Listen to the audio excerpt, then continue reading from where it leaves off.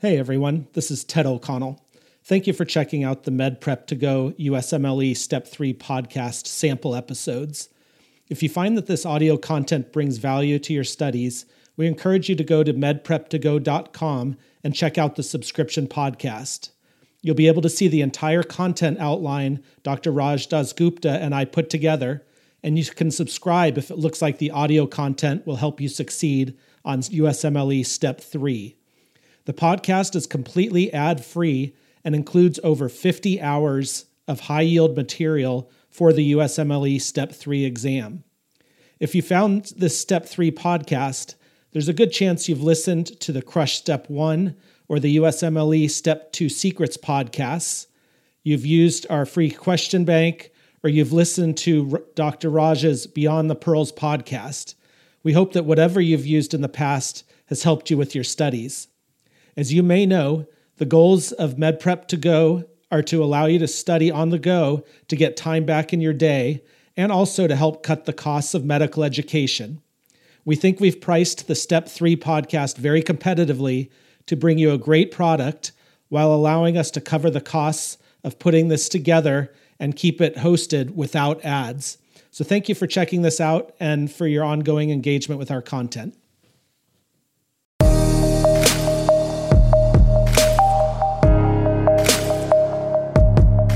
Hi, Dr. Raj here. So we're going to be starting off cardiology for the boards. So needless to say that cards is always going to be high yield when we talk about the board exams. And the way we're going to present this is I'm going to show you the outline for our journey through cardiology. Of course, I'm always going to integrate because that's what the boards want, integrating between ID and cardiology, pulmonary and cardiology. That's where they're going to get the most questions, on the board exams. So what is going to be our journey for the next few hours to days, depending on how fast we go? It's going to be the changing paradigm of cardiovascular disease.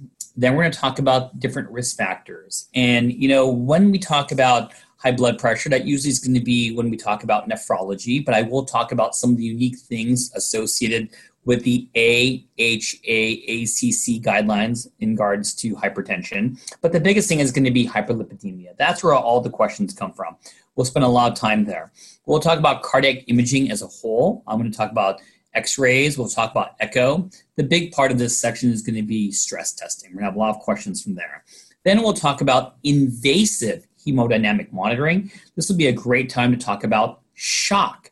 So we'll focus on all types of shock, including things like septic shock. But of course, cardiogenic shock will be a huge role there, and talk about, how and why we do a Swan-Ganz catheter. Then, of course, we'll talk about cardiac stenting.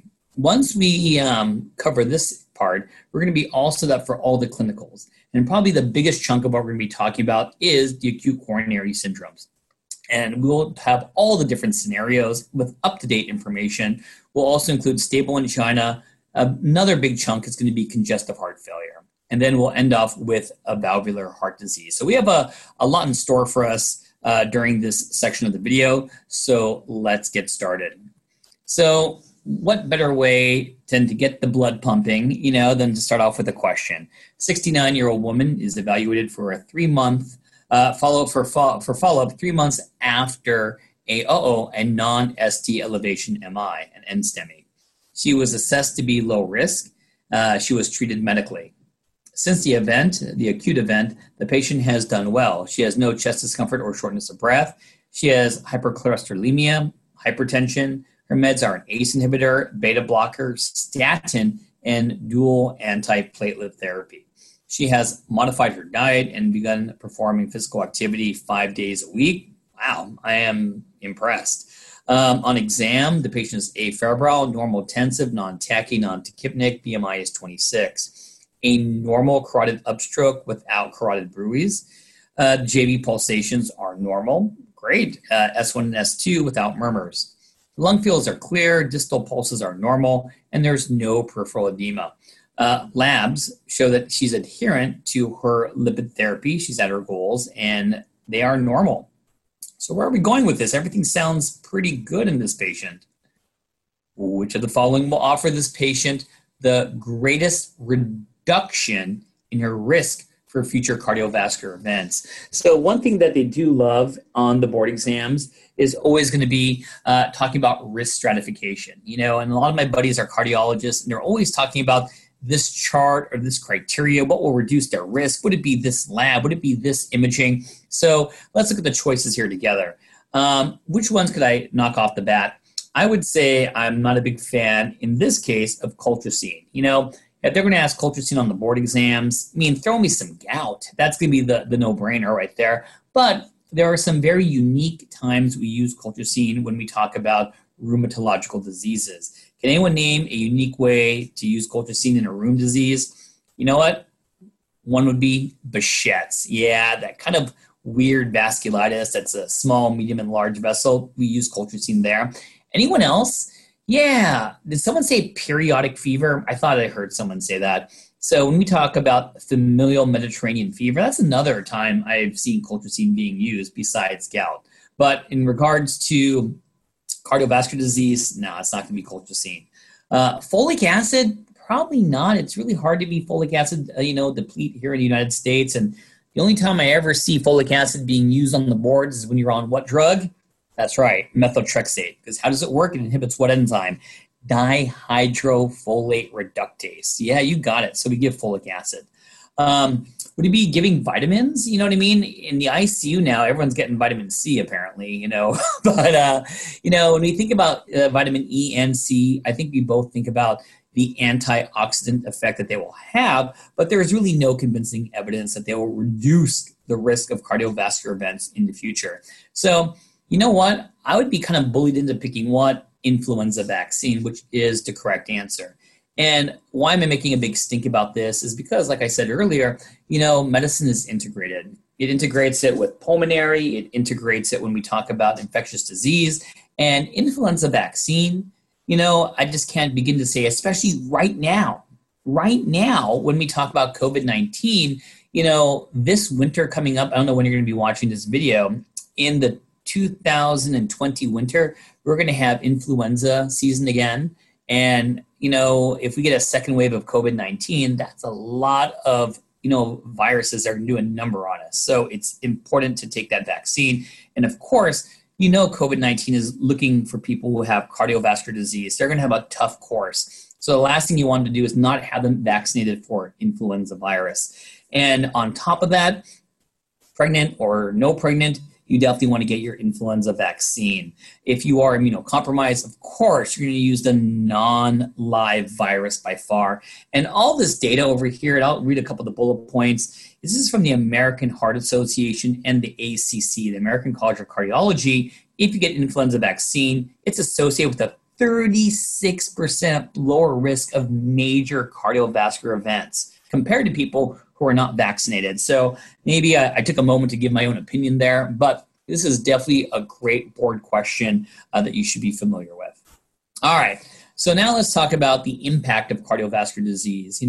These slides are a little bit old, and maybe a little bit more than a little bit, but the data here as far as what are going to be things that are modifiable and non-modifiable as far as risk factors, they haven't changed. I just think that I love the way it's presented here. So, cardiovascular disease, what a surprise, even in 2005 and year 2020 is, according to the CDC, the number one cause of death in both men and women in the United States of America.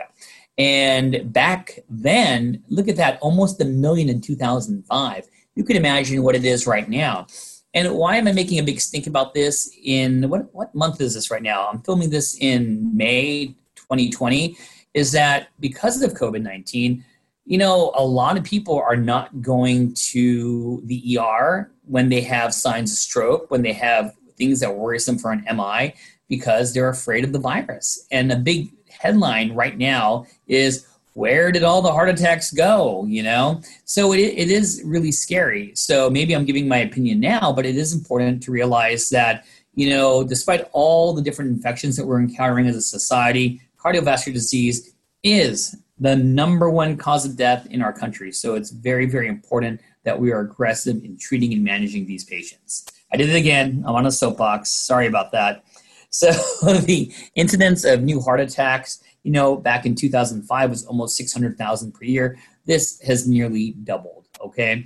When we talk about new strokes back then, you could imagine if it was 500,000 then, it's nearly doubled. So, we're paying much more attention to this. The people are getting older in age, so of course we're having more of these cases. And, one of the reasons questions get on board exams is how much does it cost our country? And back in 2005, we're spending almost 400 billion a year. That number way up there. And of course, this is going to be when we talk about heart disease and talking about cerebral vascular accidents, CVA, strokes, when we talk about these numbers. So I take it back. I don't even think I know. There is a changing paradigm when we talk about atherosclerosis. We know now that it is a diffuse disease. It's not a focal disease. I think that in the olden days, hey, let's stent the LAD and you should be good. And the answer is not really. If you have, disease in the LAD, then you're definitely going to have disease in other areas, whether it's going to be the carotid arteries, whether it's going to be in the arteries feeding the lower extremities. So PAD, CVA, CAD, they're all together. So we have to treat it as a whole, as a diffuse, rather than only focusing on one segment of the artery. And when we talk about treatment, it definitely involves assessment. And the big thing is the reduction of the global cardiovascular risk factors. And we're going to target that, and we're going to talk about that today. And needless to say, that treatment should begin early. So let's talk about those modifiable and non-modifiable risk factors. This is going to be data from the National Cholesterol Education Program, the ATP3 guidelines of what are going to be some of these risk factors. And we do this even to this day. So of course, what do we want to focus on? It's going to be things that are modifiable. So number one, it's going to be, you definitely want to know, do they smoke? Smoking is highly associated with so many things. It's associated with poorly controlled rheumatoid arthritis. It's associated with cervical cancer in females. It's associated with bladder cancer. And of course, why not cardiovascular disease? So please always ask about it, look at it when you're reading the vignettes to see if that's something to target when you talk about modifiable risk factors. Hypertension, I do have some slides on this. And, because of the JNC8 guidelines, and you know what I'm talking about, when we talk about those patients who are going to be above the age of 65, and we talk about blood pressure goals, according to the JNC8, we could let that blood pressure rise quite a bit in our elderly patients. But the ACC, AHA had their own guidelines, and they have what they call stage 1 and stage 2 hypertension, and they are definitely more aggressive. And so we'll be talking about these two guidelines during our time together here as one of the modifiable risk factors. But please get your patients to blood pressure goal. Diabetes, this is something where when I teach endocrinology, it's definitely going to be in the endocrine section when we talk about blood pressure goals and glucose goals. But that is a really hot topic, isn't it? Because when we talk about the oral hypoglycemics, it's really confusing now because of the fact that many of these SGLT2 inhibitors, that stands for sodium glucose linked transporter 2 inhibitors, are getting very specific FDA approvals. The big one out there, I'm going to use a brand name, forgive me, is Jardiance. Jardiance got the FDA approval to reduce cardiovascular mortality. And this is where, endocrinologists and cardiologists are working like, hey, who should be on these drugs? When should we start these drugs? But, I just want to say, but if you gave me a type 2 diabetic and you had to start an oral hypoglycemic and everything was even, it still is going to be metformin. It's still going to be metformin for your board exams, okay? Definitely, you want to think about the things like obesity. You definitely want to encourage weight loss, physical inactivity, and of course, diet. All these things are going to play a huge role in there. And let's just be honest, you could put another bullet point here and put what? Sleep. You know what I mean? Sleep is important when we talk about the quality and the quantity of sleep. When we talk about non-modifiable risk factors, you should know them because when we talk about different scoring and risk stratification systems, they do talk about these non-modifiable ones, but of course, age is huge. You know what I mean? and also when we talk about gender. And I'm going to actually spend, I think it's the next slide, I get really passionate about this, is that we really underestimated how important it is to identify cardiovascular disease in women. And I'm going to have a whole slide about that, and we'll talk about that shortly. So here are the 2018 updates in regards to epidemiology and risk factors for cardiovascular disease. So when we talk about the United States mortality rate from cardiovascular disease, stroke, PVD, hypertension, CHF has steadily declined over the past decade, 33% from 1999 to 2009. So this is going to be very important. Like we're talking about over here is that these are going to be the incidence, and this is going to be talking about mortality. And so there's going to be a little difference just in case you are thinking back a few slides. And this is likely because of better prevention, better acute care efforts. And so although mortality of cardiovascular disease is decreasing, cardiovascular disease prevalence is increasing. And that's what I was saying. I should have just been patient and kept on reading my slides. And hospitalizations for cardiovascular related diseases have steadily continued to rise. So, I mentioned about those blood pressure guidelines, and here they are. So in 2017, the American College of Cardiology and the American Heart Association came up with these new definitions on the left. So a normal blood pressure is what we all remember, 120/80. An elevated blood pressure is when you think about the systolic going from 120 to 129.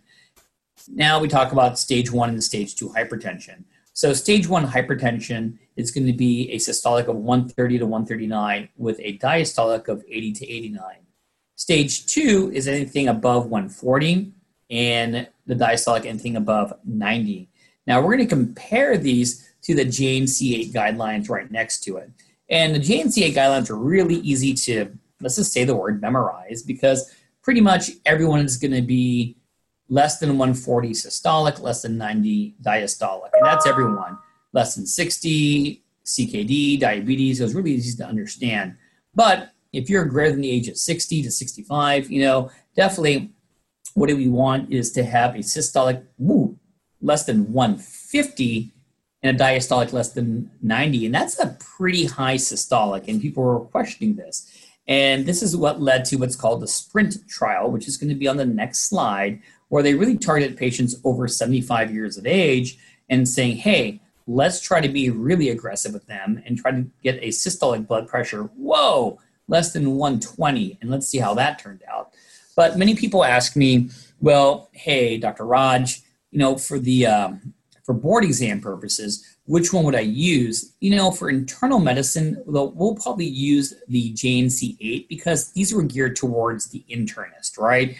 That when we talk about the ACC/AHA guidelines, that's a really unique population of patients, which are people targeting, cardiovascular disease and those risk factors. So they may not be as applicable to the wider range of internal medicine patients. So, if they were to ask you a very specific question, they would have to state in the vignette that in regards to the ACC/AHA guidelines or according to the JNC8, then that's the only way they could appropriately ask a question if they want you to memorize what cutoffs are.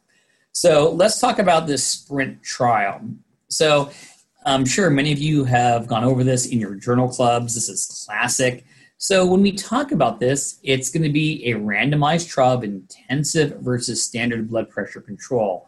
So, what were the conclusions here? I'll spare you guys all the details.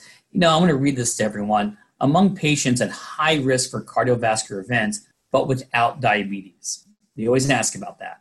Targeting a systolic pressure of less than 120 as compared to less than 140 resulted in lower rates of fatal and non-fatal major cardiovascular events and death from any cause, although significant higher rates of adverse events were observed in the intensive treatment group. So I love these three pictures that summarize what was going on. So if you were going to be in the intensive group, systolic had to be less than 120, standard less than 140, and of course you needed more medications, almost 3 medications here versus 1.8 over here. And in the patients in the intensive group, sure, you had less MI, ACS, stroke, decompensated heart failure compared to standard. But when you look at the side effects for being on these medications, more hypotension, more syncope, more electrolyte abnormalities, more kidney failure, orthostatic hypotension, falls were not significantly increased, and orthostatic hypotension decreased. So there were side effects of these, but I think that it's good that you're aware of this trial. It's often, commonly quoted and mentioned, whether it be on rounds or on the boards. So I did want to mention about gender. So let's talk about cardiovascular disease in women. So since 1984, the number of cardiovascular deaths has been greater for women than men. And this is the highest among African American women. I think that's going to be huge right there. And when we talk about women have a higher prevalence of risk factors for cardiovascular disease, including elevated cholesterol levels, diabetes, high blood pressure, inactivity. So we're looking at all these modifiable risk factors that we could target over there. And why am I making, such a big stink about this is because, when I'm wearing my pulmonary hat is that I just gave a lecture about, how women were underdiagnosed for COPD. This is a pulmonary disease. So I do feel that, it's important that we don't, we realize how important screening is and understanding the importance of intervention when we talk about women, whether it be pulmonary or cardiovascular disease. So this is important bullet points here on the right. Women have atypical bolded red symptoms more frequently than men. And this includes when we talk about chest, acute coronary syndrome, they just may have nausea presenting with cardiovascular disease, shortness of breath in general, or unusual fatigue. And the last bullet point is more than 2/3 of women who die suddenly from coronary disease either did not recognize the symptoms or had no previous symptoms. So that's scary. So let's have a question about risk factors. 54-year-old man is evaluated during a routine appointment. He has hypertension, dyslipidemia, and diabetes, and also has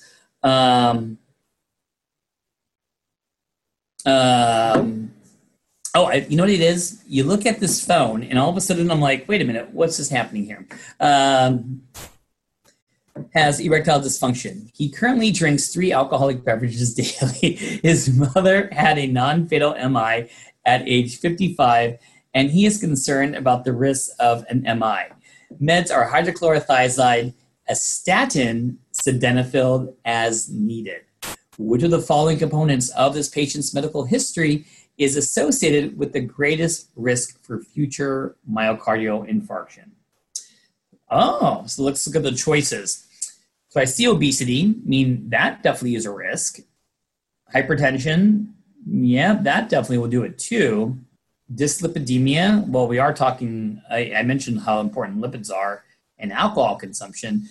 You know what? I'm going to say they all seem to be a risk, for future MI. But you know which one is not on here that I always think is going to be a really huge, big risk for MI? What did I not put on here? That's right, diabetes. And I think I would probably upset a lot of cardiologists by not putting diabetes there. But it's up there. But, of these choices over here, what would everyone pick? Just pick one right now. Yell it out. What'd you say? No, I wouldn't pick that one. Yes, I would pick B, dyslipidemia. So when we talk about where did this answer come from, it's always going to be evidence-based medicine. So we're talking about the INTER-HEART study. So this is going to be a study, the effects of potentially modifiable risk factors associated with MI in 52 countries. This is a case control study. So when they did this study, they listed 9 modifiable risk factors, and these account for more than 90% of the risk for acute MI. And we put them in a descending order. So number 1, according to this, was dyslipidemia. And I got to tell you, I put over here in the box, because I talked to many of my cardio buddies, many cardiologists still believe diabetes is the worst risk factor. So I purposely didn't put it here because I don't think that would be fair and people would be kind of mumbling after this question. But diabetes, according to this study was number 4. But smoking, it's never good to smoke, and all the things we mentioned are here. But I think this is going to be why understanding managing hyperlipidemia is so important for the board exams. All right, so I already snuck a peek over there, and it says hyperlipidemia, which is going to be next. Let me just take a quick break because I sense that people want to quickly write a couple things down. And when we get back, we're going to start talking about hyperlipidemia, which is high yield for the boards. Okay, so like I said, let's talk about hyperlipidemia. So for this, it's almost like a talk in a talk. So here's the overview. We're going to talk about etiology. I'm going to talk about primary and secondary hyperlipidemia. Of course, I'm going to talk about screening. It says ATP3 guidelines. This is more historic. These are not going to be tested on your board exams. And I just put them here just because I wanted to show you how do we compare what we do now compared to, I hate saying this word, the olden days. And I will mention the biggest part of this talk, which is going to be about treatment. And then I have 3, I think, amazing questions to go over when we talk about hyperlipidemia. So when we mentioned there are 2 broad types, primary and secondary. So when we talk about primary hyperlipidemias, those are the ones that are going to be genetic in nature. So we could think about familial hypercholesterolemia. And when we think about that, there are 2 different forms. There's a heterozygous form and a homozygous form. When we talk about the heterozygous form, they're going to have, half the number of LDL receptors. And because of that, cholesterol levels could definitely be elevated around 250 to 500. It's not that common. It's 1 in 500 people. And they have a variety of findings to show that they have hyperlipidemia. One of the many findings that's not pathognomonic could be what you see over here in this picture. And what is this going to be called? Tendon xanthomas. Once again, not pathognomonic. We can see them in other disorders, but associated with familial hypercholesterolemia. There's almost a homozygous form where you actually have almost no LDL receptors. And because of that, look at these cholesterol levels now. They're in close to the thousands. But thank God that this is very rare. How rare? 1 in a million. So, once in a while, if you ever hear about a very, very young person who develops coronary artery disease, and you're like, that doesn't make any sense. This could be in your differential. They have this familial hypercholesterolemia. Something that's slightly more common that's still going to be genetic is something called familial combined hyperlipidemia. How common? 1 in 100, so it's not that rare, you know what I mean? And the big thing is there is a variable lipoprotein pattern. And that means maybe triglycerides are high, maybe the HDL is low, it could be the LDL. It's variable, and they definitely have a higher risk for coronary heart disease. And one of the many findings that you can get is going to be this eye. And when I look at this eye, I see this grayish pale thing around the cornea. That's called a corneal arcus. Another name for that is arcus senilis. And if I were to ask you, what is the most common cause of corneal arcness in the world? The answer is always going to be, I know, old age. We're all going to get it when we get older. But this has also been associated with familial combined hyperlipidemia. So this is actually a lot more common than the primary type. This is going to be the secondary types. So what can cause this? Let's go through this list together. So it could be diabetes. So when we talk about diabetes, what part of the lipid panel really tends to be elevated? And the answer is triglycerides. And you're going to ask me, why? Because of the fact that in diabetes, you don't have insulin, and you need insulin to activate lipoprotein lipase to take those triglycerides and put them into adipose cells.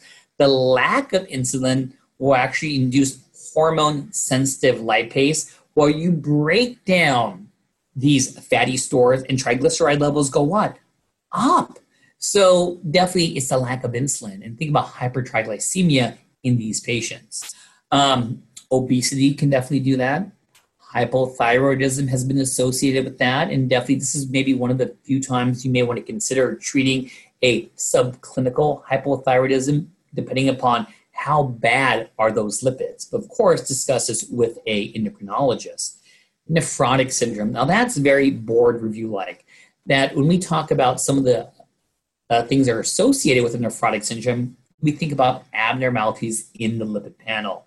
And one of the many ways that we try to think of why this occurs is because in nephrotic syndrome, you're just dumping proteins all the time that the liver is actually going to make up by making more lipoproteins. That's one way to think about it. Chronic kidney disease, cholestatic liver disease. Now, if you want to get a great overview of this, if you could refer to my GI lecture, I gave a whole talk about 2 cholestatic liver diseases. One is intrahepatic, where we think about what? PBC, primary biliary cirrhosis. What's my favorite antibody? That's right, antimitochondrial. Or something that's going to be extrahepatic. And what disease is that? It's primary sclerosing cholangitis. So you think about those. And what cancer is associated with that? Cholangiocarcinoma. So why do I do this to you folks? Is always because of the fact that I want you guys to integrate and always to jog your memory. But definitely cholestatic liver disease can do this. Of course, excessive alcohol intake, modifiable risk factor, and cigarette smoking. Drugs can also cause hyperlipidemia. I listed a lot of them down here, including estrogens can do that. Some antihypertensives can do that. Some HIV categories, such as the protease inhibitors, can do that. In fact, there's something called lipodystrophy syndrome in patients taking these types of medications in HIV. But I would say one of the biggest ones I've seen on board exams and clinical is these atypical antipsychotics, So olanzapine is a generic name, that's Zyprexa. Seroquel, what is quintonapine, can do that. Geodon could do that. I think the one that's going to be hopefully, I think the least associated with it is the brand name Abilify, but definitely think about all these atypical antipsychotics. At some degree, they're going to affect you in regards to hyperlipidemia. So when do we test? Well, there are many, many different guidelines. So when we talk about the lipid panel, well, the 2 main groups that are kind of duking it out is the National Cholesterol Education Program versus the United States Preventive Task Force. So when we talk about these is that the National Cholesterol Education Program, they want you to be aggressive. They want you to start screening individuals younger in age. Definitely want to be screening younger in age. Maybe screening 20 years for males and for females, both. So when we talk about, knowing your lipids, I came up with this couple of questions called, do you know your lipid management? What's the scenario? So anyways, let's do 3 different scenarios and you tell me the answer. We have scenario number 1. 42-year-old man is seen to discuss recent test results. He is asymptomatic, he has no medical problems, and takes no meds. He does not use tobacco products. On exam, he is normotensive, vital signs are within normal limits, BMI is 24. The remainder of the exam is unremarkable. His 10-year risk for atherosclerotic cardiovascular disease based on a pooled cohort equation is 3.4. Okay. Which of the following is the most appropriate treatment of this patient's hyperlipidemia? And let's review what the labs turned out to be. Cholesterol is 270, I mean that's elevated. LDL is going to be 170. Sure, that's a little bit on the higher side. HDL is great at 40. And his triglycerides are also elevated. So based upon this, should we start him on a low statin therapy? Should we start him on a moderate? Or what about a high? Or should we go for some lifestyle modifications? So a couple things. He's 42, no medical problems at this time. His 10-year risk is 3.4. So of course, that's going to be the question. When you do his 10-year risk, what is the magical percent that we're looking for? So based upon all these things, he could start off with lifestyle modifications. He definitely could start with lifestyle modifications. We are going to follow up with him. We are going to see what happens to his lipid panel, and then we'll go from there. So the answer here is going to be D as in dog. So when we talk about that risk that we're talking about, it's going to be anything that's going to be higher than that. How high? I can't tell you yet because I have another question about this. I don't want to steal my own thunder away. But he's not a diabetic. He had no atherosclerotic disease. His LDL is not above 190. All these things factor in. This is someone you want to do lifestyle modifications with. Outstanding. What about scenario number 2? Now we have a 35-year-old woman evaluated after a laboratory test show an elevated LDL cholesterol level during some routine screening. The family history is remarkable for an MI in her father at age 45. Okay, a family history. She takes no meds. Vital signs, her BMI is elevated at 30. The remainder of the exam is unremarkable. They do some labs. ALT is normal. TSH is normal. Total cholesterol is definitely elevated. LDL is 195. HDL is 55. Triglycerides are 220. The patient is instructed to do what? Lifestyle modifications to lower her atherosclerotic cardiovascular disease. I'm all about that. According to the ACC AHA guidelines, which of the following is the most appropriate additional treatment for primary prevention for atherosclerotic cardiovascular disease in this patient? So let's look at the choices. Looking at the labs over here are really focusing on the most important one, which is an LDL greater than 190. I don't think I could pick D saying you're good to go, no additional treatment. When I look at the labs to say, let's start off with this PCK9 inhibitor. Wow, that's a mouthful. I don't think I'm going to do that just yet. I think it's a little aggressive in many different ways. So it really comes down to B and C. I definitely feel a statin is in order. And now you need to know the guidelines. So when you have an LDL greater than 190, is this going to be moderate or high intensity? And the answer is, this is high intensity. The answer here is B. All right, very good. And we'll go over these guidelines together. So what about the last scenario? 65-year-old woman is evaluated during a wellness visit. She has no symptoms. Medical history is significant for hypertension and impaired fasting glucose. She has never smoked cigarettes. Her meds are hydrochlorothiazide and metformin. On exam, blood pressure is 130/80. Other vital signs are within normal limits. BMI is 26.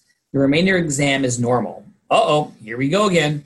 Her estimated 10-year cardiovascular risk for atherosclerotic cardiovascular disease is 11.1.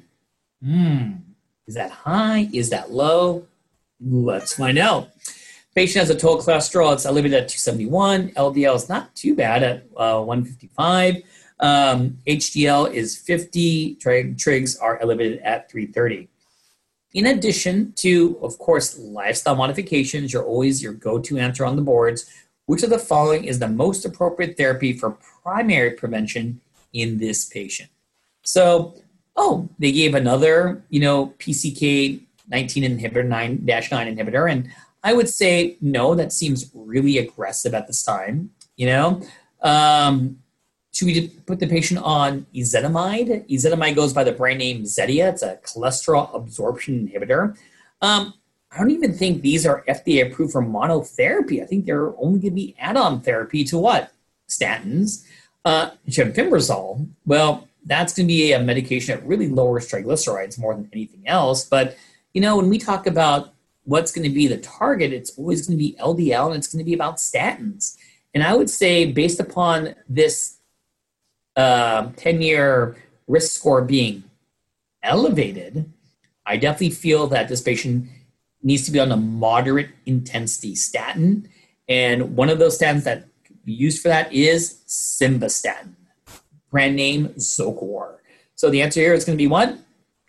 D. All right. So finally, I'm going to tell you what is going to be the answer to that score. So in patients who are 40 to 75 years of age, no atherosclerotic disease or diabetes, and a 10-year risk of greater than 7.5% or higher, that's going to be the number, I hate to say it, you need to memorize. These are going to be patients that need to be placed on moderate therapy statin, moderate intensity. So those are the three most common scenarios I have seen on the internal medicine board exam and USMLE. So before we go diving into therapy, let's take a step back and kind of show where we were before we have these new guidelines. So in the past, we were using the ATP3 treatment guidelines. And back then, it was all about checking the LDL obsessively. Kind of like you start therapy, what's your LDL goal? Was your LDL going to be less than 160? Was it less than 130 based upon how many risk factors do you have? And that was fine, but things have changed quite a bit. So this was the olden days. Where are we right now? We're talking about these guidelines over here. That took a lot of switching to get there. So here we were back here. And one thing I did want to show is that when we talk about LDL goals, there was an interim report back then that said that if you had cardiovascular disease and diabetes, you may want to have an LDL less than 70. And that less than 70 is going to kind of creep in again when we talk about newer guidelines. So these were the guidelines from the past when we talk about just looking at LDL goals based upon risk factors. Now we use this, which are the ACC-AHA guidelines. And personally, I feel these guidelines are a lot easier. So kind of let's walk through this together. So we basically have this in 4 quadrants. And on the top 2 quadrants are going to be when you want to use high intensity statins. And the 2 lower quadrants are when you want to use moderate intensity statins. So we're keeping it really simple. So when you want to use high intensity statins, it's going to be just in 2 populations. Anyone with clinical atherosclerotic cardiovascular disease, whether it's going to be a stroke, whether it's peripheral arterial disease, whether it's going to be coronary artery disease, you're going to have what? High intensity statin. And the other one, it's going to be LDL greater than what? 190. And I remember we had a question, I think it was scenario number 2, where the patient's LDL was 195. So if you have any of these 2, you're going to be on what? High intensity statins. And at this time, there were only 2 statins that got the FDA approval for being high intensity. And that's going to be our friends, atorvastatin goes by the brand name Lipitor, and rosuvastatin goes by the brand name Crestor. And when you start these, there's going to be goals, right? That you want to lower the LDL greater than 50%. So you start statins and you want to actually lower the LDL by greater than 50%. But the big question is, if you also have diabetes in any of these cases. So if you have diabetes in any of these cases, you may want to actually make the LDL less than 70. And we'll talk about what could be some add-on things you could do to a statin if you need to get the LDL less than 70 in certain cases. So these are high intensity. Down here under moderate intensity, there are only 2 groups, right? One in red, which are diabetic. If you only, and I hate the word only, have diabetes and you're the age 40 to 75, then your LDL has to be where? Somewhere between 70 and 189. If your LDL is somewhere between this, then you want to be on a moderate intensity statin. So notice how I said 70 over here, because if we were to go back, boom, boom, boom, over here, based upon studies that show that certain groups where you have diabetes and coronary artery disease, less than 70 could be a really appropriate goal. They have this very broad LDL range. And for these individuals, if you're in between these ages, your LDL is anywhere in between this, you should be on a moderate intensity statin. And notice how I didn't list any statins here, because almost all of them got approval for it, whether it's going to be Pravachol, whether it's going to be simvastatin. There are so many out there. And you want to lower the LDL from 30 to 50%. And of course, depending where you are, you may want to go less than 70. On this side, same thing, except instead of diabetes, your 10-year risk evaluation is going to be greater than 7.5. And that was scenario number what? 3. That one was like a 11% or so. So of course, what do you want to do here? Start off with a moderate intensity statin. In that case, we did simvastatin. So when we talk about how do we get to goal and what are we going to use, let's talk about treatment. So let me go back a little bit. Go back, and now we'll look at the treatments, and then I want to continue and talk about what are some of the finer points of the guidelines. So when we talk about treating patients with hyperlipidemia, boom, boom, let's talk about these. Here are the drugs. So when we talk about these drugs, of course, the guidelines are very one-sided. It's statins and more statins, but there are patients on other medications, and we should know what these side effects are going to be.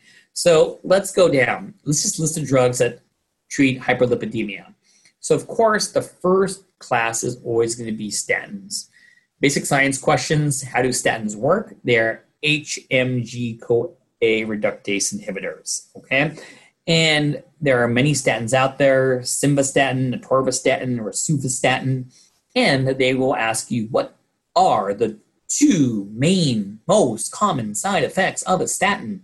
And the first thing is always going to be, you tell me, is it going to be myositis? Is it going to be myopathy? Is it going to be myalgias? Or is it going to be rhabdomyolysis? What do you think?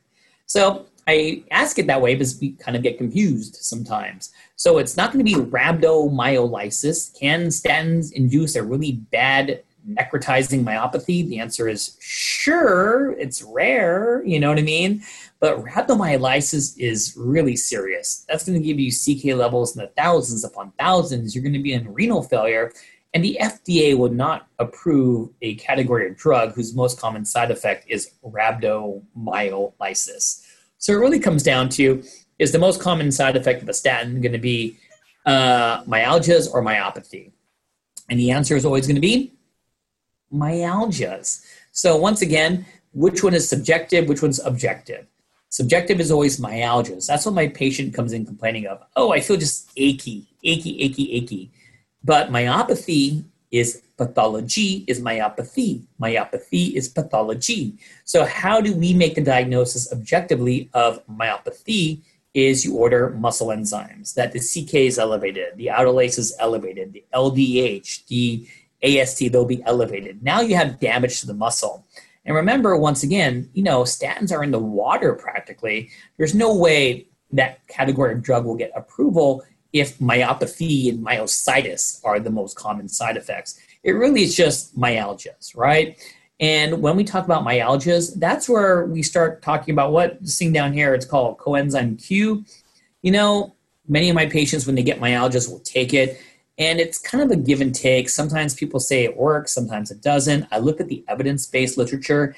It's really a give and take. You know what I mean? Some are good studies, some aren't really. But you think about myalgias. The second most common side effect of the statins is not going to be cirrhosis or liver failure. It's going to be transaminitis, right?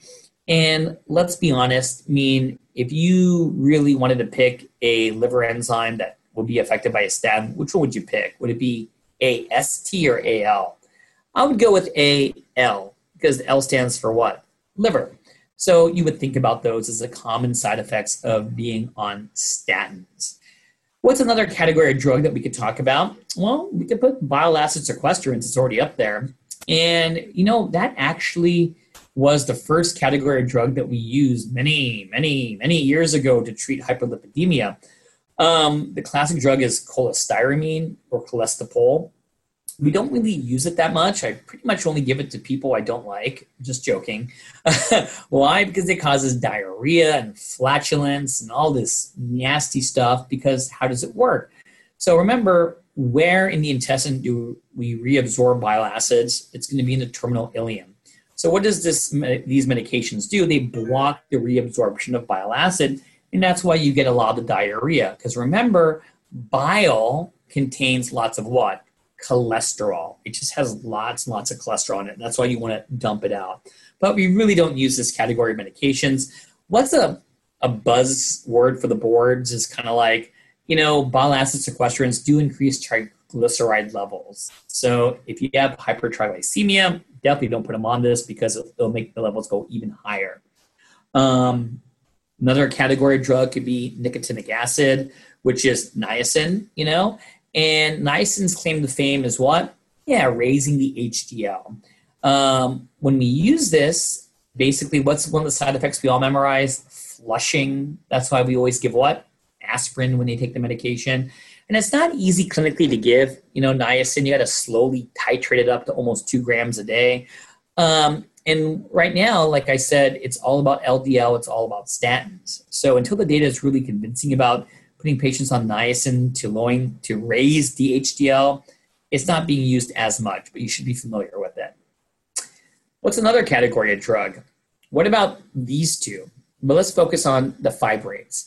So when we talk about fibrates, its claim to fame is always going to be lowering triglycerides, probably the most of all of these. Remember, they all can lower triglycerides except bile acid sequestrants, but fibrates tend to do it quite a bit. There's Jimfimbrazole. There's so many brand names. There's Tricor. There's Lopid. And what is a side effect we worry about is, transaminitis, being irritating to the liver. And these drugs were used as add-ons to statins, which were already liver irritating. So the combination of statins and fibrates really caused a lot of liver issues. So what did they do? They didn't really come up, but they started using more omega-3 fatty acids. These are omega-3 fatty acids that, you can get from the GNC, you can buy them, and they will lower triglycerides pretty well. And they don't have the liver toxicity. But once again, the data for focusing on triglycerides first is just not there just yet. But notice how I put right here a picture of something called Lovaza. So a very specific drug company did studies to really prove that these omega-3 fatty acids really lower triglycerides. Great. And they, got an FDA approval, and they have a brand name of a drug called Lovaza. So Lovaza is super expensive, but it's FDA approved. And like I said, their claim to fame is that it does everything the fibrates do, except they're not liver irritating. Let's keep on going. What about down here? This is the cholesterol absorption inhibitors. This is going to be in the questions we're talking about. The only drug out there is ezetimibe, goes by the brand name Zetia. And its claim to fame is that it can only be given with a statin. You can't use it as monotherapy. And we've been doing this for quite a while. And in fact, simvastatin combined with the ezetimibe, and they made the brand name Vytorin. So we have already been doing this. So think about Zetia as an add-on to a statin. If you're not reaching your LDL goals over here. And of course, before we go back, we start talking about a couple of other things. There's the newest, most expensive category of drug known as the PCSK9 inhibitors. So I put the first one that came out. I know there's another one out there. I mentioned it earlier in one of the questions. And let's go by the brand name, which is easier to pronounce, Repatha. And I think the take-home message is, how does this drug work? So in this diagram in the middle, this will be the liver. On the liver, you have LDL receptors. And what do? They take up LDL. This is great. They take up all the LDL. And there's something called PCSK9, which will bind to the LDL receptor and inhibit it. Well, that's bad because you inhibit that receptor, then you can't take up the LDL. So what we do is block PCSK9 so the LDL receptors stay on the liver and they can keep on taking up all the LDL and, lower your LDL in the serum. These category of drugs were approved. The first one was in August 27, 2015. They're injectable, which people don't like, and they're expensive, which people don't like. So this is the newest category of drug. I went back purposely because, on the boards, there are people that like things that are a little homeopathic. And what are some homeopathic things that people take to lower their cholesterol? Up here on the top right, you can think about Garlic. Yep, garlic is one of those things. And if I were to ask you, what is one of the side effects of garlic you should know for the boards? What? What did you say? Halitosis. Yeah, sure, I'll give you that one. But no, it's not bad breath. We worry about antiplatelet effect. So a lot of these homeopathic medications that we take for a variety of things that begin with the letter G have antiplatelet effects. So ginkgo, ginseng, garlic, they all have some antiplatelet effect. And this is important because people who take garlic also take a lot of aspirin and clopidogrel. So just be aware of it. And on the top left over here, a lot of people take red rice yeast. And why would people take that? Is because that was the first plant where they discovered what? The enzyme HMG-CoA reductase. And that is the way statins work. And so what some people are doing, like, well, why buy the drug when I could just take HMG-CoA reductase from the red rice yeast and lower the cholesterol? It doesn't work that well, but I just wanted to mention it because they may put these in the vignette to kind of confuse you. And with that, all that being said, let's go forward now because we went through all the different side effects and all the categories out there. And now I want to say a couple finer points about these lipid guidelines. So when we talk about the lipid guidelines, what's the good and what's the bad? I purposely left off the ugly. So the good thing about these guidelines are that there's no LDL target. So remember, I'm not going to go back again, that the ATP3 guidelines were like, what's the LDL? What's the LDL? Are we at goal? Are we at goal? Get labs. You know what I mean? So we don't have an LDL target. And it's pretty much just give statins. So it's pretty easy to, understand. And they only really used randomized controlled trials in their data. And I like that. But the bad is always going to be, there are a lot of conflict of interest about everyone being on a statin. And the next bullet point is, are we trying to statinize the entire nation? So, but I do want to say a couple things that I mentioned already, that there are going to be individuals that after you put them on a statin, you can't reach the goal. And that's where there are two other drugs that were studied that you can use if you're not reaching your goal on a statin. And it's right here on the bottom. So statins, ezetimibe, and PCSK9 inhibitors have been shown to reduce the risk of cardiovascular events. Among the three I just listed, statins are the best studied and significantly less costly and much, much easier to use. So these are the three drugs categories that you need to know for the board exams. So let's talk about ezetimibe a little bit because there was a trial called the Improve It trial, and cardiologists love talking about this. So when we talk about the Improve It trial, Improve It stands for Improved Reduction of Outcomes by Taurin, which is simvastatin and ezetimibe Efficacy International Trial. So I showed the Kaplan-Meier curves over here. In blue is going to be simvastatin by itself. On the bottom is the combination. And on the y-axis is the primary endpoint. And look at the risk reduction that you would have that's sustained over 7 years being on the combination. And this is why ezetimibe has been approved as add-on therapy when we talk about the lipid guidelines. Good. And what does my middle bullet point stay here? High risk cardiovascular disease. Remember, that's the top boxes over here. Let me just show you over here that I was talking about, whose LDL remains above 70 after treatment with a statin. You could consider a PCSK9 antibody or ezetimibe. And which one do I probably use the most? Probably ezetimibe because it's oral and it's easy to take. So let's do this. Now that I've really just, talked so much about lipid therapy with your folks, let's talk about a 48-year-old male is evaluated during a follow-up appointment. 3 months ago, he sustained a ST elevation MI. He underwent stenting, and he got a bare metal stent of his left circumflex artery. He was started on high-intensity rosuvastatin, which is Crestor, at the time of his MI. And his ALT and serum creatinine levels were normal. His recovery has been uneventful. He follows a heart-healthy diet. He exercises regularly, and he has no chest pain. He denies any dyspnea, palpitations, or lightheadedness. He reports no fatigue, muscle pains, abdominal pain, or changes in skin color. Medical history is significant for hypertension.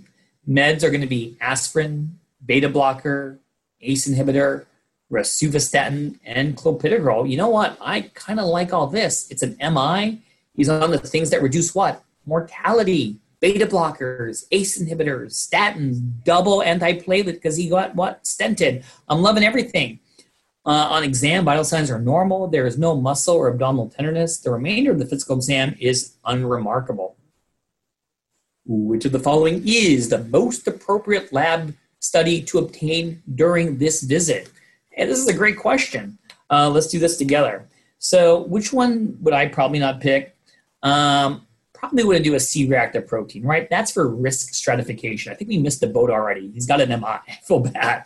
What about A and B? We talked about the two most common side effects of a statin are what? Myalgia and transaminitis. Should we check these things? The answer is nah. Even though I told you these are side effects, when someone, if he were to say, my muscles are aching, I am having these problems, you could consider doing that, but let's go back to this vignette. He's having no muscle pain, and there's no just empirically checking CK levels for the sake of doing it. It's really tempting to check the liver panel. If he was a drinker, if he's taking other drugs, sure, but no right upper quadrant tenderness, he's doing well. There is no guidelines or recommendations to rechecking that. What you do need to do is check that fasting lipid panel. Why? Boom. Let's go back. That we said that he had an MI, so he's up here in the high intensity statin panel. He needs to have an LDL goal that's going to be less than what? 50% of where he started. So how do you know what his LDL is unless he checks a what? A fasting lipid panel. So in this case, the answer is going to be what? C. Good job, everyone. And here you go. Here's my answers. You got my slide deck. You want to get that LDL panel around 1 to 3 months after the initiating of a statin therapy for adherence and effectiveness to drop them below 50% of what we want. If he's super high risk, like he has diabetes, he's going less than 70. After you maximized your statin, you may consider what? Ezetimibe. Consider what? A PCSK9 inhibitor. Very good. ALT, you can measure it before initiating therapy to rule out undiagnosed liver disease. However, the FDA no longer suggests serial measurements of liver enzymes. Good. So let's just finish this off. We're doing amazing over here. So when we talk about atherosclerosis, I mentioned already that this is not a disease of one segment of the vessel. This is going to be looking at the picture, the whole picture. And a couple of things that are very important when we talk about coronary heart disease is that, even if you have a normal angiogram, this is a normal angiographic appearance, still you could have clinical significant stenosis and atherosclerosis. And how do we know this? There were studies, and here are going to be the references down here, where individuals who had a normal angiogram, they did something called IVUS. What does that IVUS stand for? Intravascular ultrasound. And in the same patient, you could see these atheromas, all these cholesterol plaques that can break off and travel distally, causing that infarction. So why are we so aggressive? Why did I spend so much time talking about the paradigm of atherosclerosis? Is because it can progress rapidly. Here are going to be the studies where I got this picture from, that you can go from a very open lumen to a complicated, crowded lumen in just 18 months. And that's why we're so aggressive when it comes to modifiable risk factors for atherosclerotic disease. I love this graph for one reason. People always ask me, well, what is the basic science behind cardiovascular disease? Why are we modifying these risk factors? What do they do? So I put in the big three, which are going to be hypertension. We spoke about different guidelines, the JNC8 guidelines, comparing that to the AHA, ACC guidelines. Spent a lot of time talking about lipid management, and I've talked about diabetes control, try to get that A1C to goal. And remember, in most individuals, sure, you want to get that A1C below 6.5, but there are going to be people with comorbidities where you may want to settle for a higher A1C, and we'll go over that in endocrinology. But you want to hit your goals. If you don't, well, then what happens? You get endothelial dysfunction. And endothelial dysfunction leads to what? Decreased nitric oxide. And remember, what does nitric oxide do? It's a vasodilator. And if you can't vasodilate, you're going to what? Constrict. That's going to impair what? Blood flow. What about this one? Endothelial dysfunction increases what? COX activity. That's why we give patients with heart disease and stroke what? Aspirin to decrease that. Next thing you know, you're going to get lots of inflammation. And that's why, what is a marker of inflammation that we see in heart disease? That's right, C-reactive protein. That's why we check it. And of course, endothelin. And endothelin is a very potent vasoconstrictor. And you don't want this.